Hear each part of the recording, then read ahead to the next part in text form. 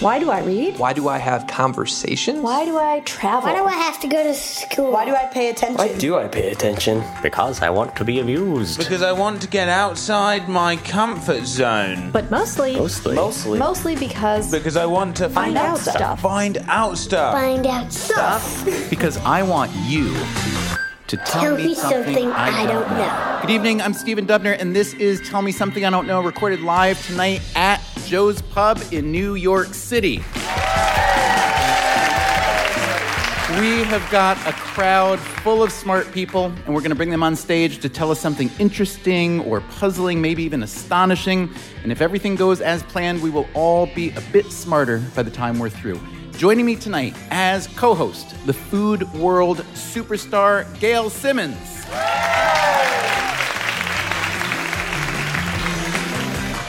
Welcome, Gail. Hi. Let's see what we know about you so far. We know you've been a judge on a show called Top Chef since the show's debut, and that you're also director of special projects at Food and Wine. We know you are Canadian, of all things, famous for its cuisine, and that through high school you were a ski and canoe instructor. We know you then went on to culinary school, that you trained in the kitchen at Le Cirque, and that you've just published your first cookbook, Bringing It Home, so congratulations on that. All true. We also know you have been named the #1 reality TV judge in America because, and I quote, contestants respect her and she doesn't alienate anyone. So, Gail, let's see if we can't shatter that reputation tonight, shall we? So, Gail Simmons, tell us something we don't yet know about you. I have an admittedly irrational dislike of black beans. Irrational because black beans aren't bad. I like every other bean. They're healthy, full of protein. But black beans and I don't have a good relationship. Although if I have to eat them for work purposes, I will suck it up. That's so noble of you. I have aversions to people the way you do to black beans. That there are some true. people that they've never done anything wrong. Right. They taste fine. I just hate them. Hate That's them right. to the core. Kind of rubbed it the wrong way. Yeah. Is there any other food that you love that we might not know about? Yes, I have a bit of an obsession with jerky. I love dried, cured, salted meats. My father's from South Africa, so I grew up eating something called biltong, which is the South African version, but there's no sugar added. It's really just salted and dried. Is it beef or is it some other animal? In South Africa, it's mostly beef, but there's lots of other animals. How do you feel about other jerkies generally? Turkey jerky? I feel great about them. Bison jerky? All of it. I mean, ostrich is actually pretty delicious. It's more about the chew. Is there an ostrich farmer in the back, or just a fan? Clearly someone really likes ostriches. It's the texture that I love so much. Yeah. Well, we're glad to know what you like, what you don't like. We're thrilled that you were here with us tonight. Thank you. Let's discuss how it's going to work. Guests will come on stage one at a time to tell us some interesting fact or idea or story. And our theme tonight is the human senses. Smell, sound, taste, you name it. Gail and I will hear them out. We'll ask some questions, and then our live audience will ultimately vote for a winner. The vote will be based on 3 simple criteria. Number 1, did they tell us something we truly did not know? Number 2, was it worth knowing? And number 3, was it demonstrably true? Now, to help with that demonstrably true part, would you please welcome our real-time fact checker, the rather brainy Mike Maughan.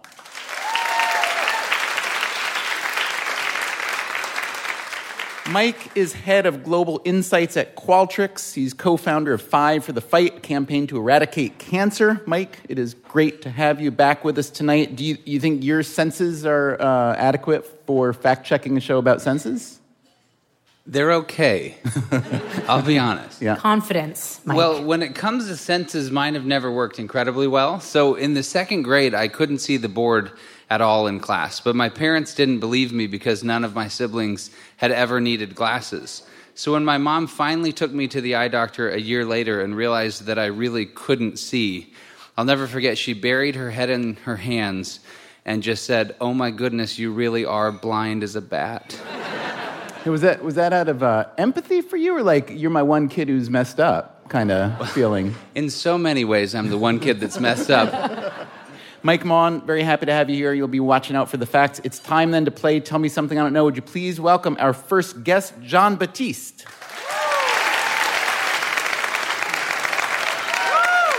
So, John, it's great to have you here. A lot of people are very familiar with your work. For those few who may not be, why don't you describe quickly what you do? Well, I play music. I'm a musician. I'm a man. And I love people. How do you feel about black beans? I like black beans, being one of them. All right, John. So Gail's ready. Mike Vaughn's ready. What do you have for us tonight? Tell me something I don't know. Well, I have an instrument I call the harmonica board. It's like a harmonica and an accordion put together, also known as a melodica or melody horn. Are people here familiar with a melodica sound and playing, or not really? Yeah, sort of, ish? Yeah. All right. So, that was lukewarm. It sounds like there's a lot of room for teaching then. Yeah, so let me show what do you want them. to teach us tonight? Check this out.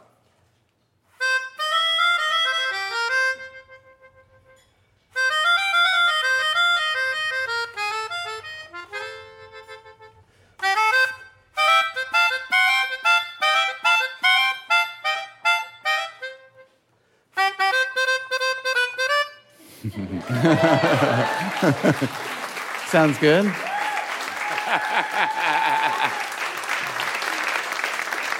And what's your relationship like with the instrument beyond? Do you feel like it's used widely enough? It should be used more widely?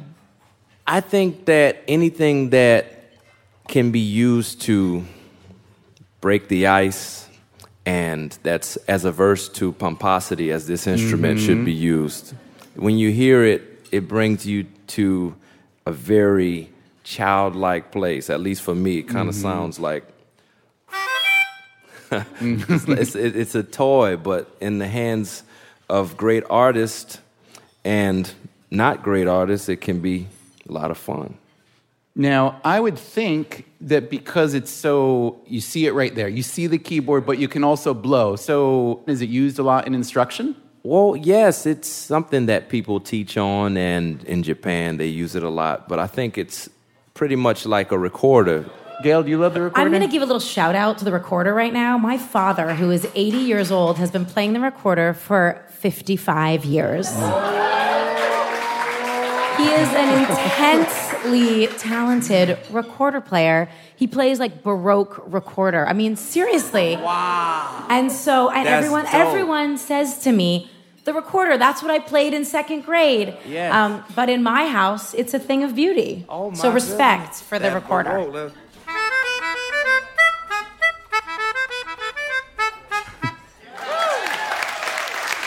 So, John, here's a question. You went to Juilliard. Yes, indeed. What did you study exactly? I studied jazz piano, and I did an undergraduate and master's degree, and I met my band there. Was there any instruction at Juilliard in the harmonica board? Yes, there was a lot of instruction not to play it.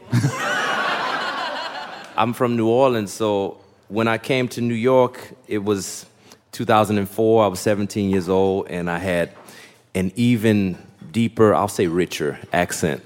And I would walk through the halls, and I would wear my oversized clothes, and I would have my teal melodica. And I don't think they really got it then.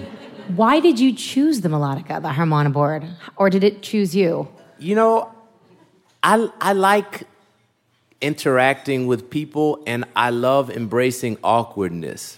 And I love to improvise, and I love things that kind of cut through the energy of whatever is happening. So all those reasons combined made me really want something that would allow me to do that in performance. And when I stepped into the jazz world from New Orleans and the classical world, sitting at a piano and not being able to move or go into the crowd or embrace people was something that kind of felt limiting for me. So I wanted to have the ability to study and assimilate all of the great masters, Bach, Thelonious Monk, you know, but also I want to just get down dirty with the people. It really brings me back to a place of innocence and childlike exuberance and joy that I just love to always keep right here in my heart. The thing that you just said that's so astonishing to me, though, is that you love to, like, put yourself in situations where you're not comfortable and embrace new. Yes. But like that's the opposite of probably 99% of us here. Was or is music a way, kind of a route for you to do that? Music is a route for everybody to do that, whether they know it or not. Music is liberating because it's such a spiritual exchange. It's coming from somebody's mind and their heart, and they're beating on an instrument for how many hours to create a thing of beauty to share with people. So I think when people listen to music and they get in a room like this together and they dance together and they're shaking their butt and they're standing next to somebody they never met before, that's the thing that I took, you know, because I was pretty quiet up until I was about 15 or 16. Oh, is that right? So I kind of use music as a way for me to step out and get awkward. Can I ask you, so you grew up in a very a well-known and musical family in New Orleans, which has this unbelievably rich but I think unique tradition in America, from Jelly Roll Morton to Professor Longhair to all the R&B stuff. Yeah. So what's it like to grow up as a part of that and, you know, get into it? You don't realize how rich the culture is until you leave, because there's music for everything. There's music to dance. There's music for when someone dies. There's music when people are born. There's music for every function of life.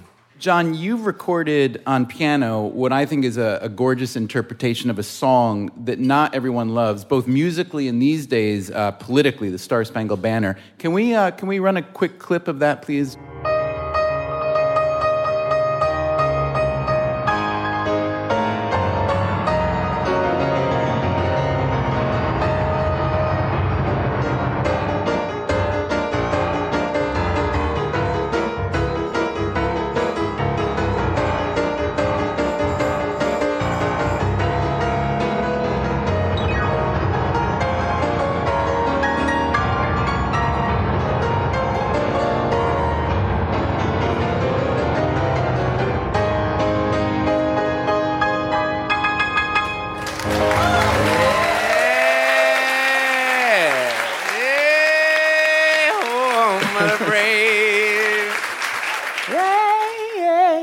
Can you just talk for a second about that recording and that song? Wow, that brought me back. We made the record preceding a tour that was 9 months long. And we went to 5 different continents, and we played every single kind of venue, like street corners to like, we played Carnegie Hall. We played in the Middle East and like in the desert. And that kind of, that song, the Star Spangled Banner, was on the record. So we would play it in all these different places. And I feel like it really is a song that we have so much controversy around right now, but it's one of the things that in our tradition we do together. Whether we do it together, you know, kneeling or we do it standing, we still haven't broken that tradition. And I think that's the power of a song like that.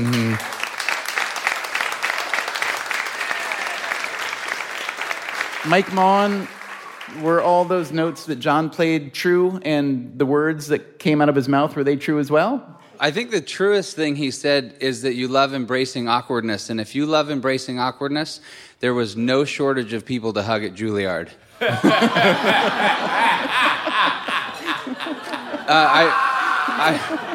Yes, indeed. So the melodica or harmonoboard is indeed a blend between the harmonica and an accordion. The accordion and harmonica are listed respectively as the 5th and 7th most annoying instruments in the world. Hey, John Batiste, thanks so much for playing Tell Me Something I Don't Know. Would you please welcome our next guest, Ann Barwich. Ann, come on up.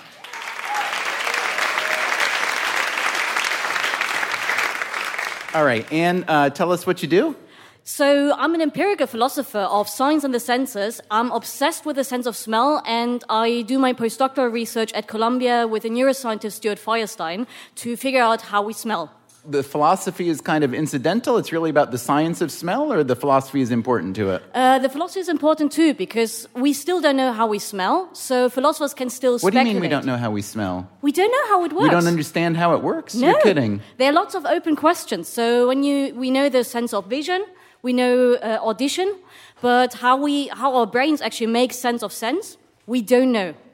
Okay, interesting. So you have something to tell us tonight. What do you have exactly? So we often think that dogs are so much better than we are in terms of smelling, but the human sense of smell can rival that of dogs. So why do we think that dogs are so much better than we are at it? Gail Simmons, why do we think dogs are so much better? All I can think of are police dogs at the airport. Mm-hmm. I think that's the first thing that comes to mind. So if we have just as good a sense of smell, why aren't there humans sniffing around at the airport? How much would somebody have to pay you to rob on all four the whole day and sniff people's stuff? Everybody has a price, right? Yep. Also, when you say a better sense of smell, like I think my dog likes to go around doing what other dogs do, sniff other dogs' butts. So I don't know if I'd call that better. I'd call it different than ours.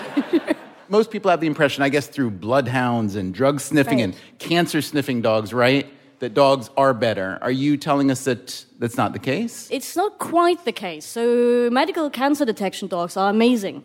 But we could do the same. So a lot of diseases like cancers and even Parkinson have a scent signature because it does change how your body processes things.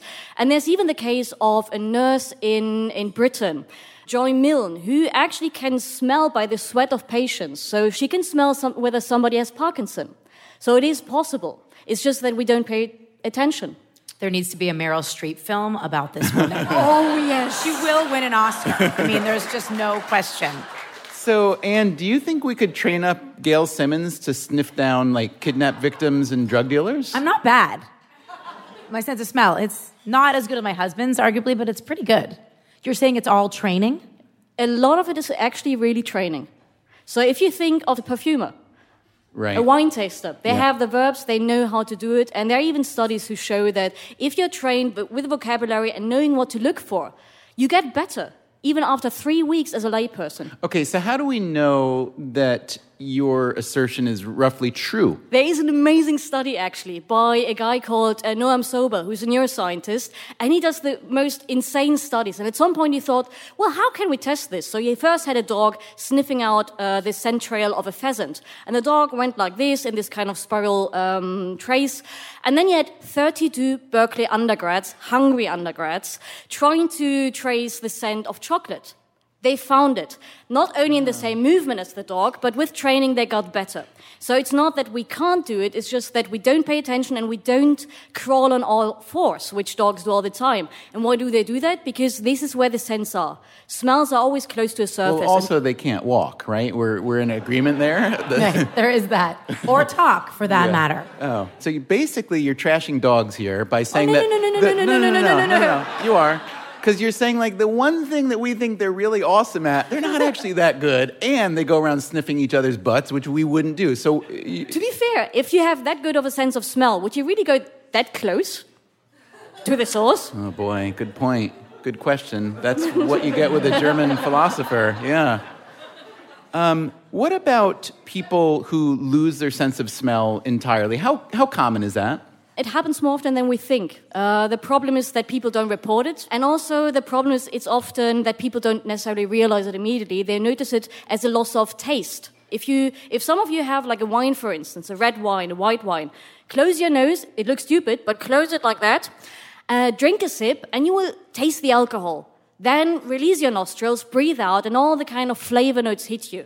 That is mostly smell. And we know it when we have a cold. We can't taste a thing. So most of taste is actually smell.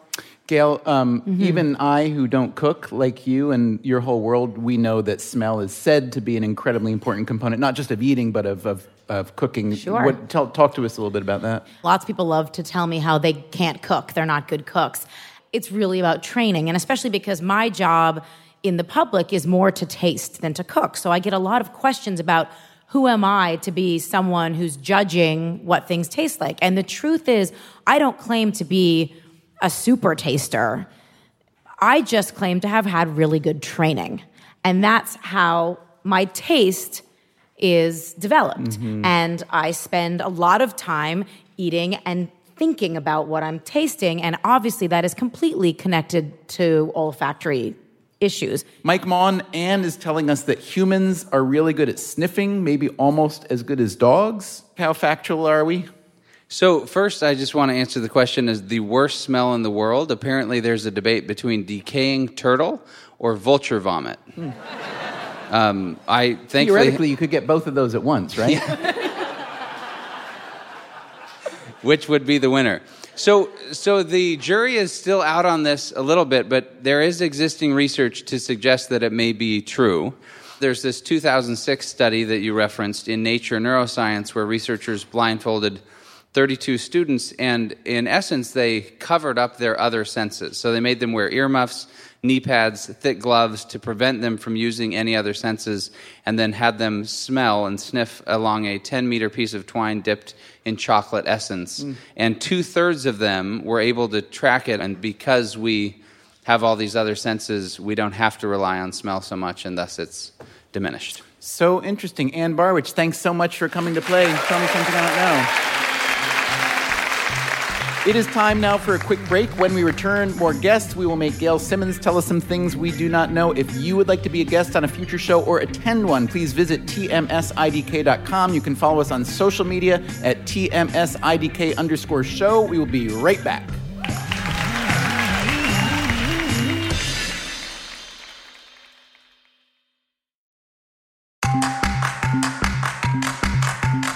Welcome back to Tell Me Something I Don't Know. My name is Stephen Dubner. Our fact checker is Mike Maughan, and tonight's co-host is Gail Simmons. Before we get back to the game, we have got some lightning round questions written especially for you, Gail Simmons. You feeling pretty ready?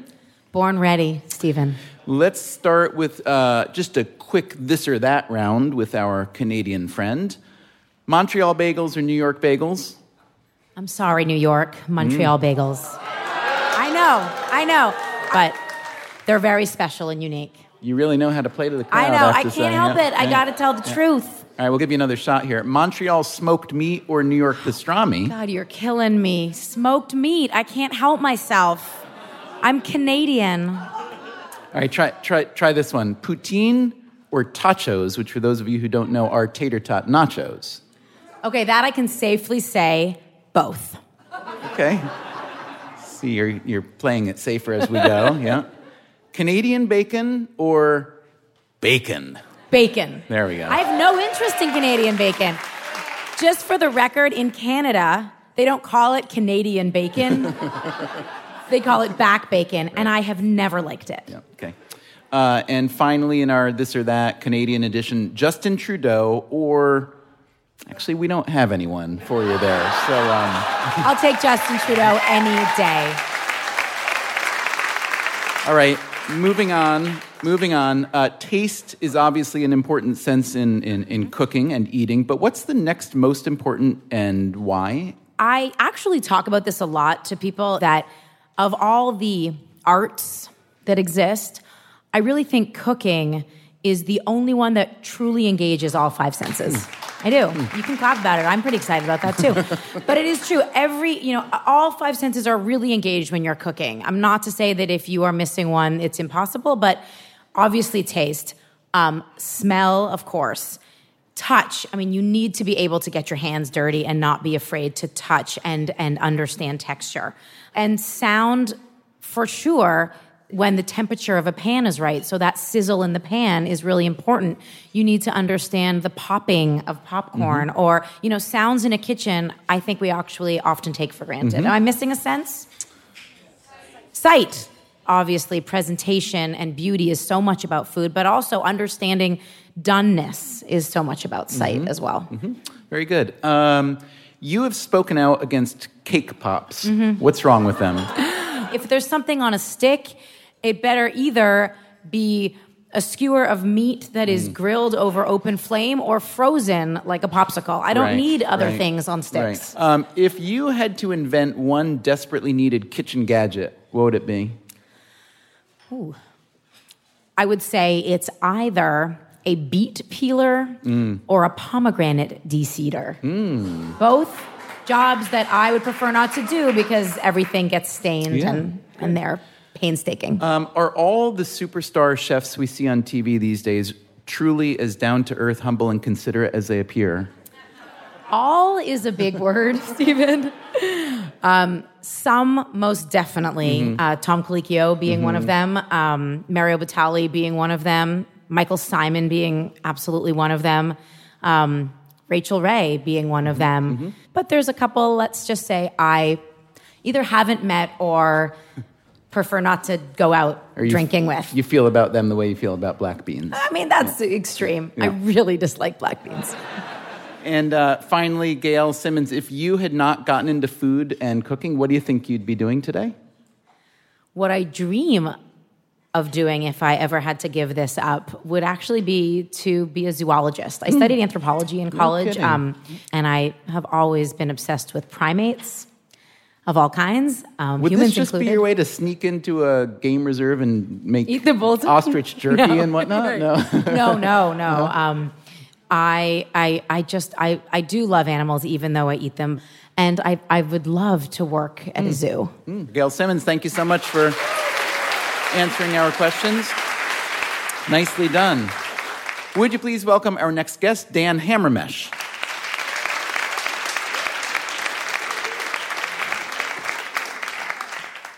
Hello, Dan. Why don't you tell us a little bit about what you're doing these days? I'm a distinguished scholar in economics at Barnard College. I know your work in economics, as does anyone who's followed economics for a while. What do you have to tell us about tonight?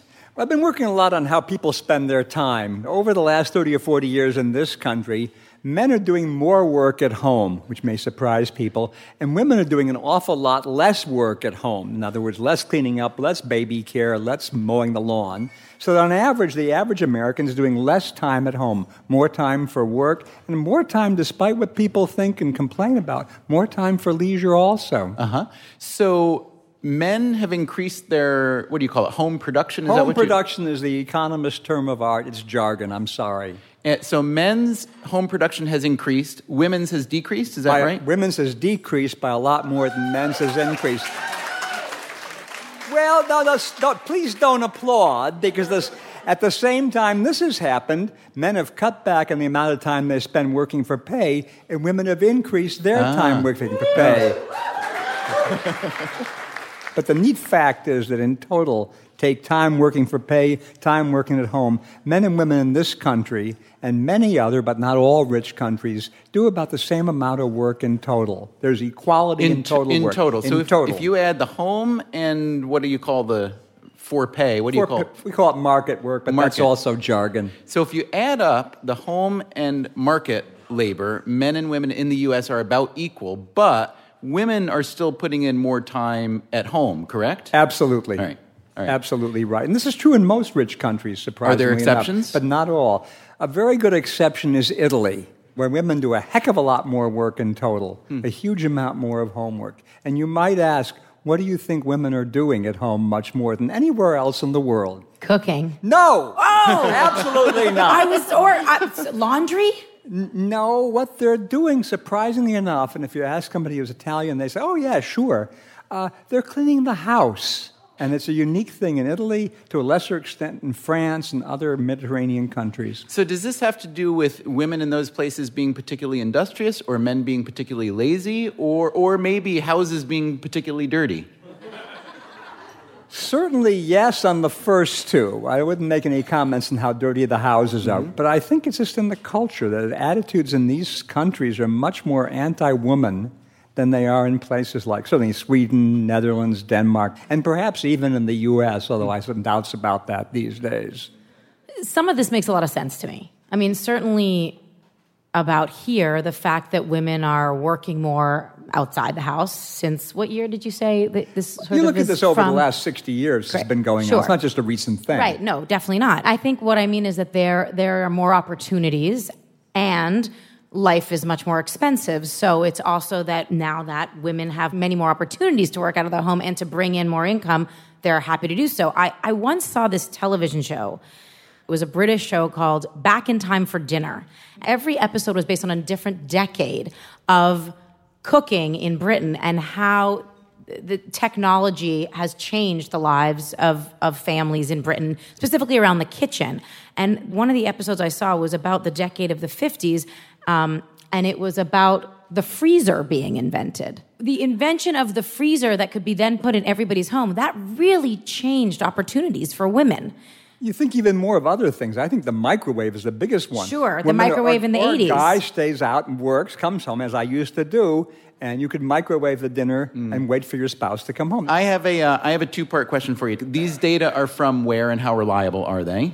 These data are from a whole variety of surveys now done by the federal government every month, about 1,000 people, asking you, sit down tomorrow morning and tell me what you were doing at every point from 4 o'clock this morning until 3:59 tomorrow morning. Could you do that?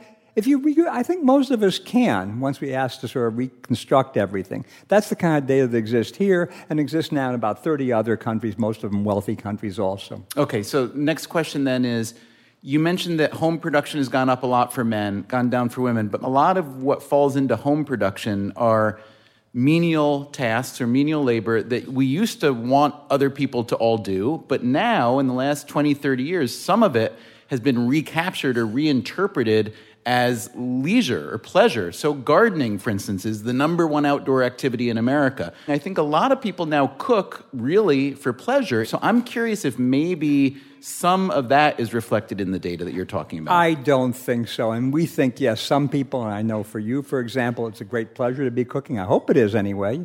Oh, it definitely is. But I think that the jury is still out about if people are actually cooking more in America. I think food is a bigger topic, but I agree with you. I don't think, Steve, that you're right at all. I think quite the contrary.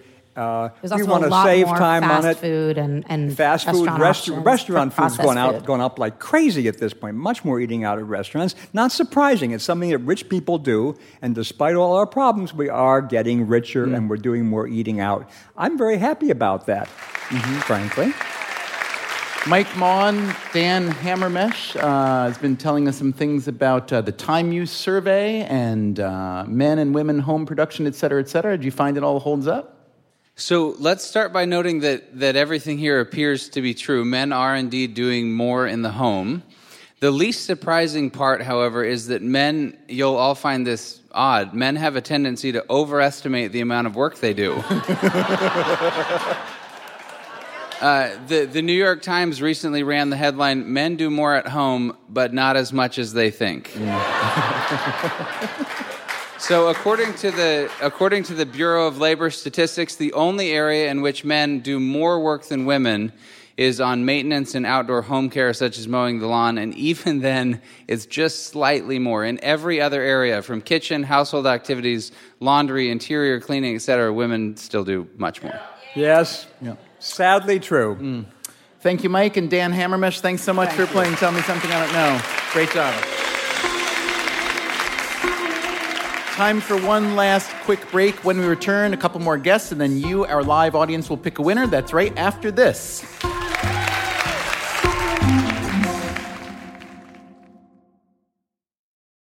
Welcome back. Would you please welcome our next guest, Melanie Keachel. Melanie, come on up.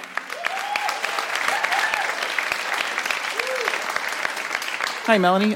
Tell us, who are you? What do you do? Sure. I'm an assistant professor of history at Virginia Tech, and I'm the author of a book called Smell Detectives, an olfactory history of 19th century urban America. Interesting. So we've had new olfactory. I got old olfactory. You got old olfactory. Lovely. Okay. So I'm just curious, when Anne was talking about how little we know completely the circuit of the olfactory system, do you know much about that and agree with it, or is that really not part of what you do? No, I do know about that, and I agree. Yeah. The other thing I'd say is that what we know has also changed a lot over time. So the way in which they understood what they were smelling was really different in the 19th century than the way it is for us now.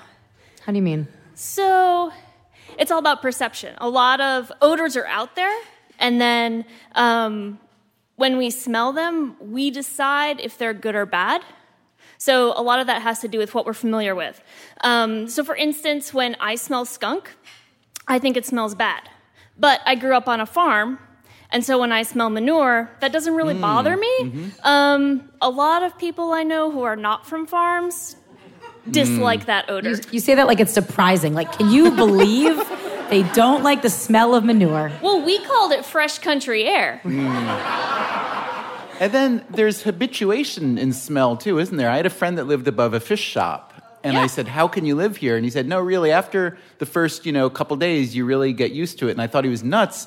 And after I was visiting for a couple hours, you really don't, Absolutely. Or if you go in a house where someone has cats, right? Mhm. Or dogs. Oh, you lost a few cat votes right there. No. Yeah. I mean, I can tell when I go into a house and then I'm there and it doesn't bother me. Okay, so what do you have to tell us that you know, that you think we don't, that's worth knowing and that's true? Well, I came with a question for you, Great. which is if you know what these three things have in common, and they're Central Park, window boxes, and zoning laws.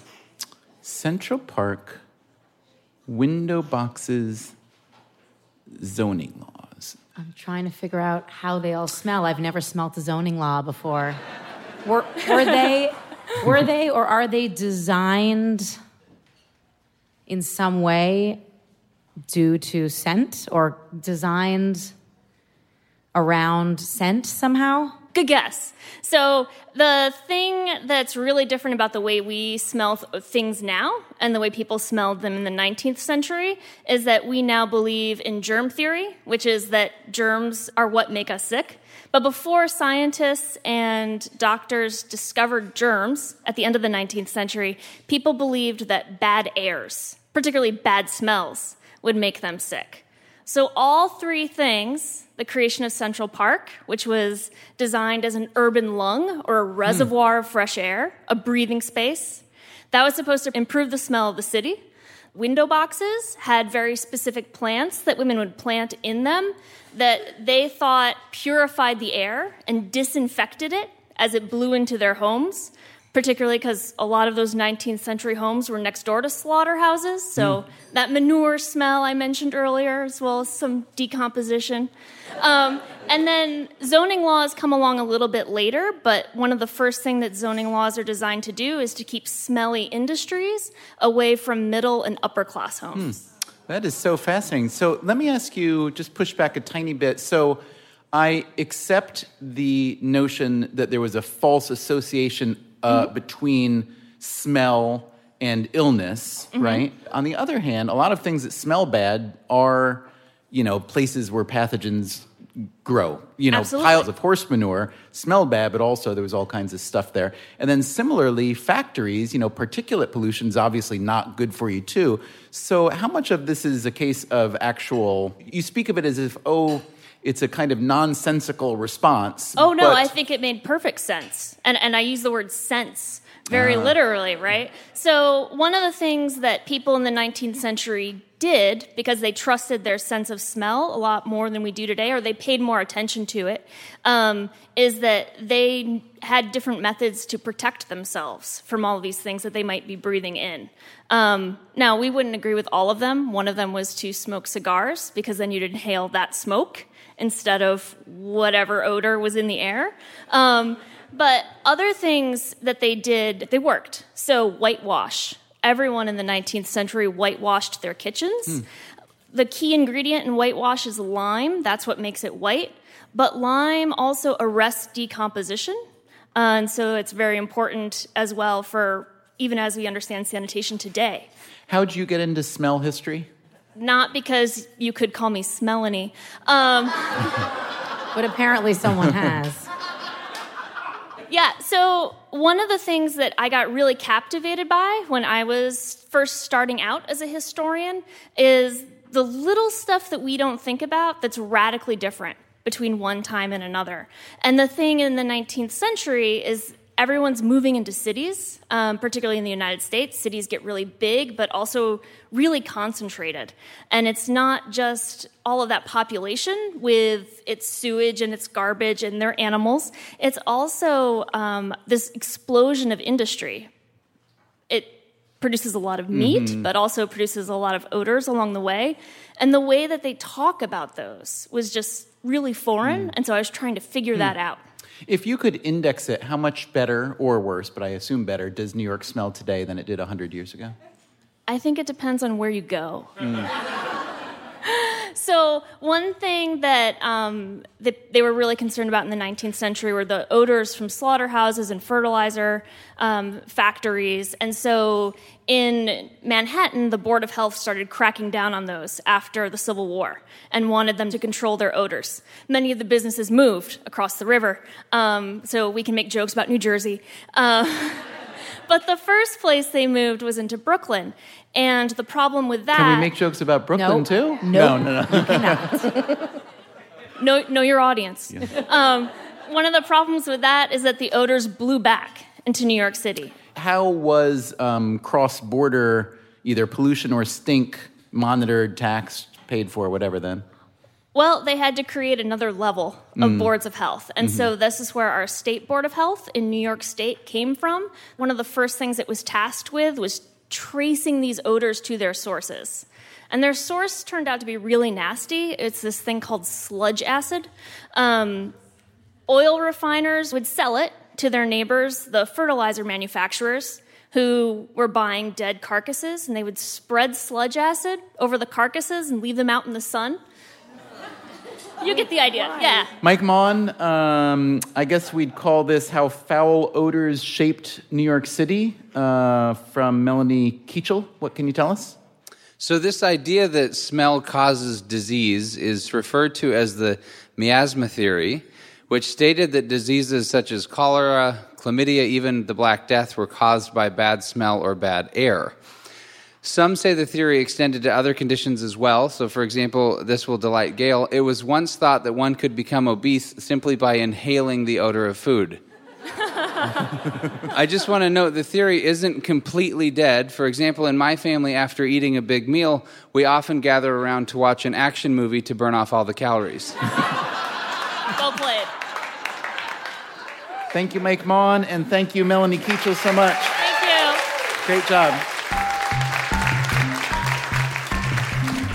And would you please welcome our final contestant of the evening, Ian Horret. Ian, come on up.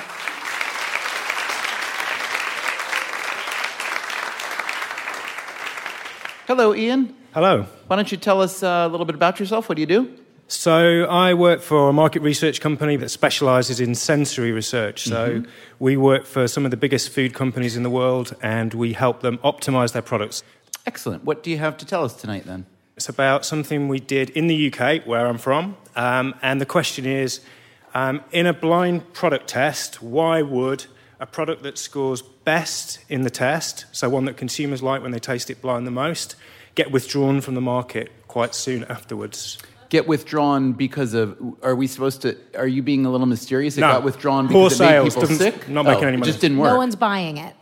Even though when people taste it, it's the best. Yes, exactly. So in taste tests, it performed very well, and then in the market, it failed. Well, there must be a marketing aspect to that. There is a marketing aspect to it, but the biggest chocolate brand in the UK is Cadbury, and it was their product. And they're presumably pretty good at marketing, you're saying? Yes. Was the taste test conducted perhaps on dogs? I don't think so. That's all I had, really. I only have another question. Why does British Cadbury taste so much better than American Cadbury? I'm just saying. Can you answer? That's like the question I've been wanting to know for most of my life. Well, that's the fault of my industry and your population. So it's tested behind the scenes, and it gravitates towards what people prefer. You're saying we get the chocolate we deserve. Yeah. I feel that.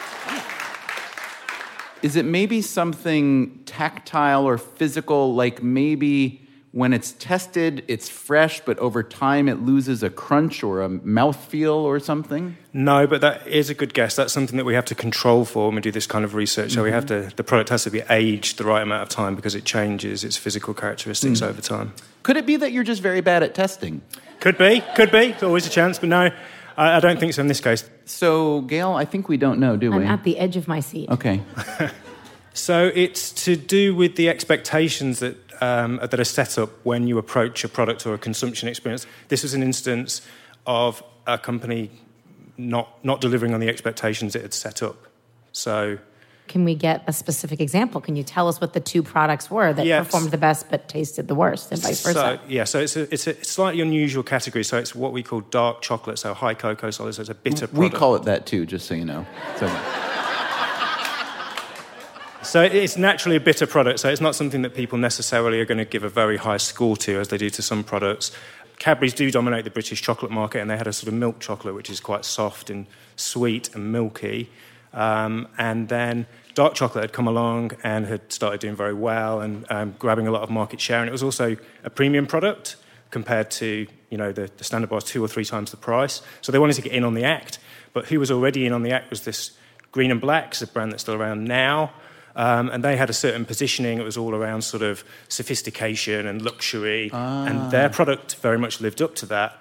Where the Cadbury's product went wrong was it created a certain expectation, which was about kind of simplicity and traditional kind of values, a lot probably to do with Cadbury and what British people associate with that. But then the product that they created was very liked. People liked it, but it was sort of luxurious and sensual, so there was a mismatch.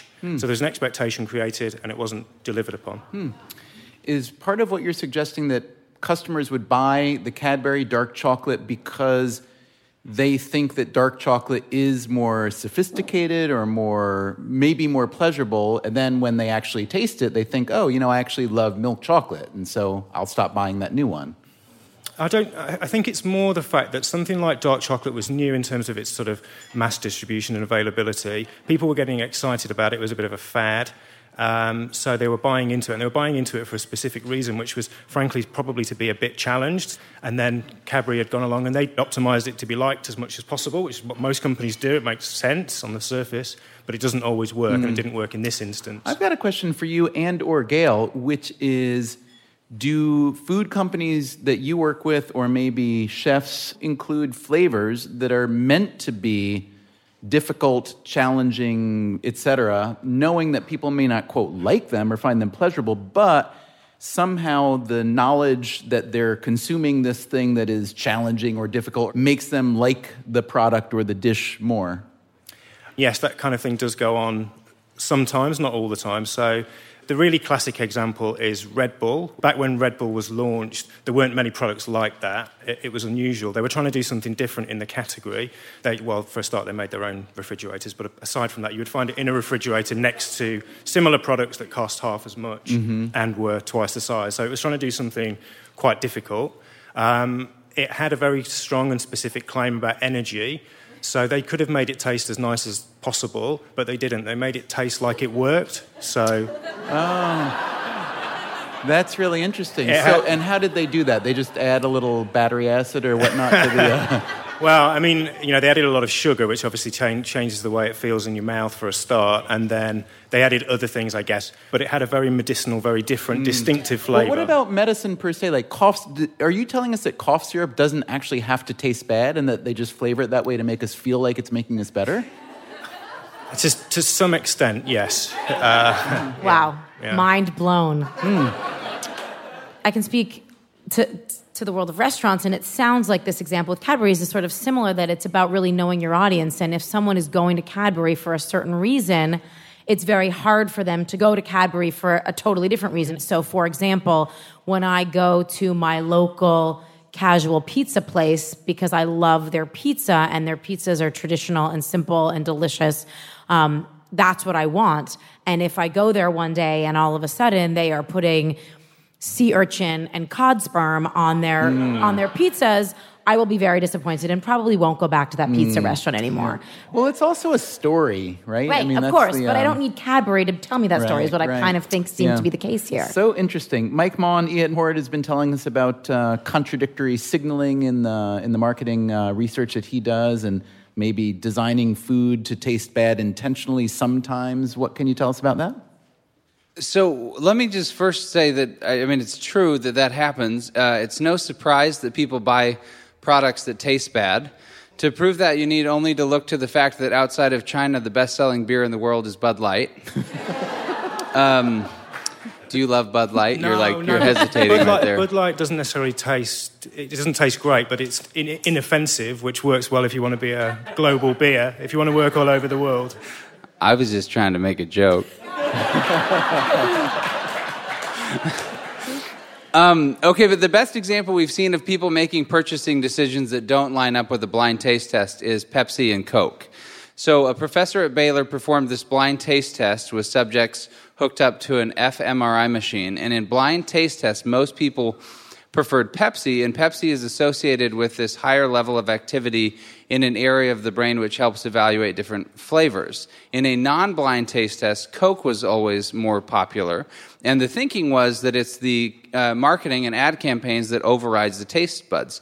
An alternative, more scientific theory is that while we may prefer sweeter chocolates or the sweeter Pepsi in a taste test with just a small sample, that doesn't represent the way we actually consume food or drinks. So while we may prefer the sweeter Pepsi by the sip, we prefer the taste of Coke by the bottle. It's interesting that the point you were making about sweetness is a very valid one. Bud Light is a sweet product.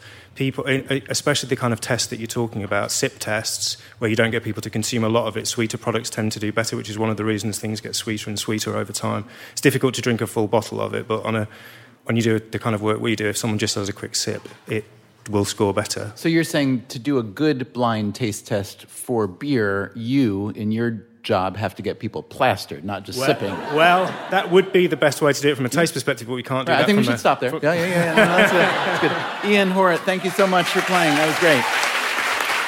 Can we give one more hand to all our guests tonight? I thought that was fantastic.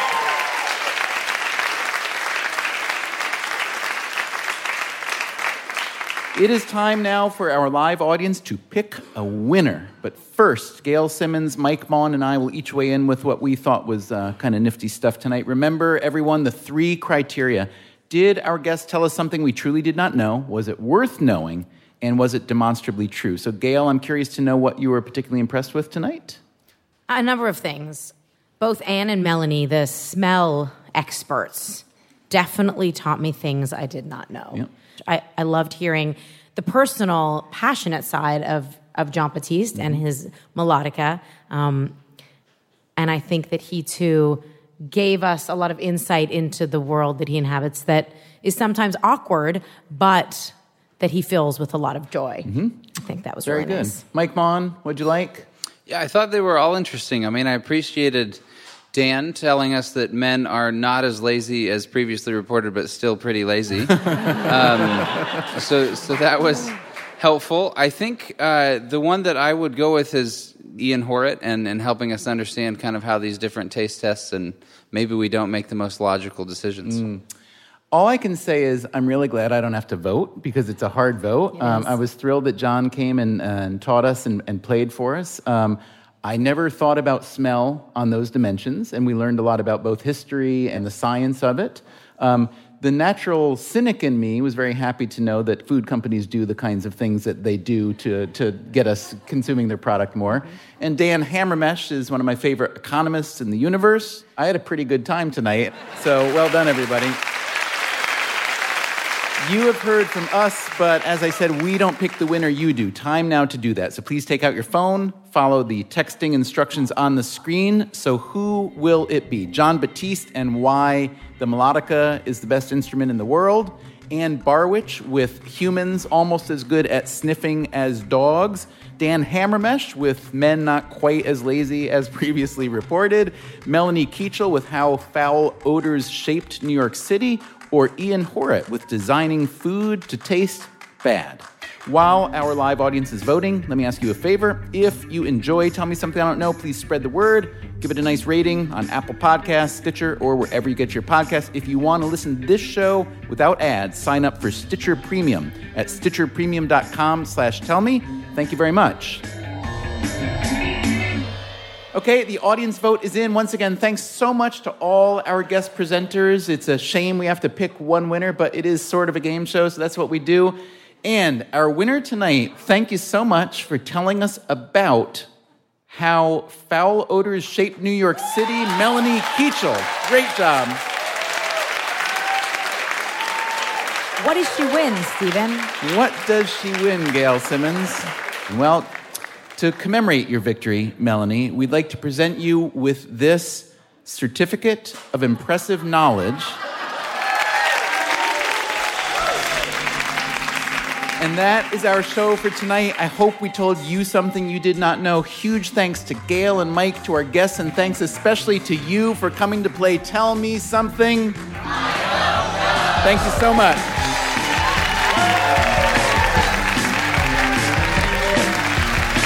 On the next Tell Me Something I Don't Know, our gritty friend Angela Duckworth returns as co-host for an episode about mind games. I don't collect anything. I'm like the opposite of a hoarder. Mm-hmm. I have no worldly possessions that I care about. Do you go into other people's homes and throw away their stuff? I would like to. That's next time on Tell Me Something I Don't Know. Tell Me Something I Don't Know is produced by Dubner Productions in association with Stitcher. Our staff includes Allison Hockenberry, Emma Morgenstern, Harry Huggins, Brian Gutierrez, Dan DeZula, Rachel Jacobs, Nathan Rossborough, Andrew Dunn, and David Herman, who also composed our theme music. Also, thanks to our good friends at Qualtrics, whose online survey software has been so helpful in putting the show together. You can subscribe to Tell Me Something I Don't Know on Apple Podcasts, Stitcher, or tmsidk.com. You can also listen without ads by signing up for Stitcher Premium at stitcherpremium.com/tellme. You can also find us on Facebook, Twitter, and Instagram. Thank you for listening.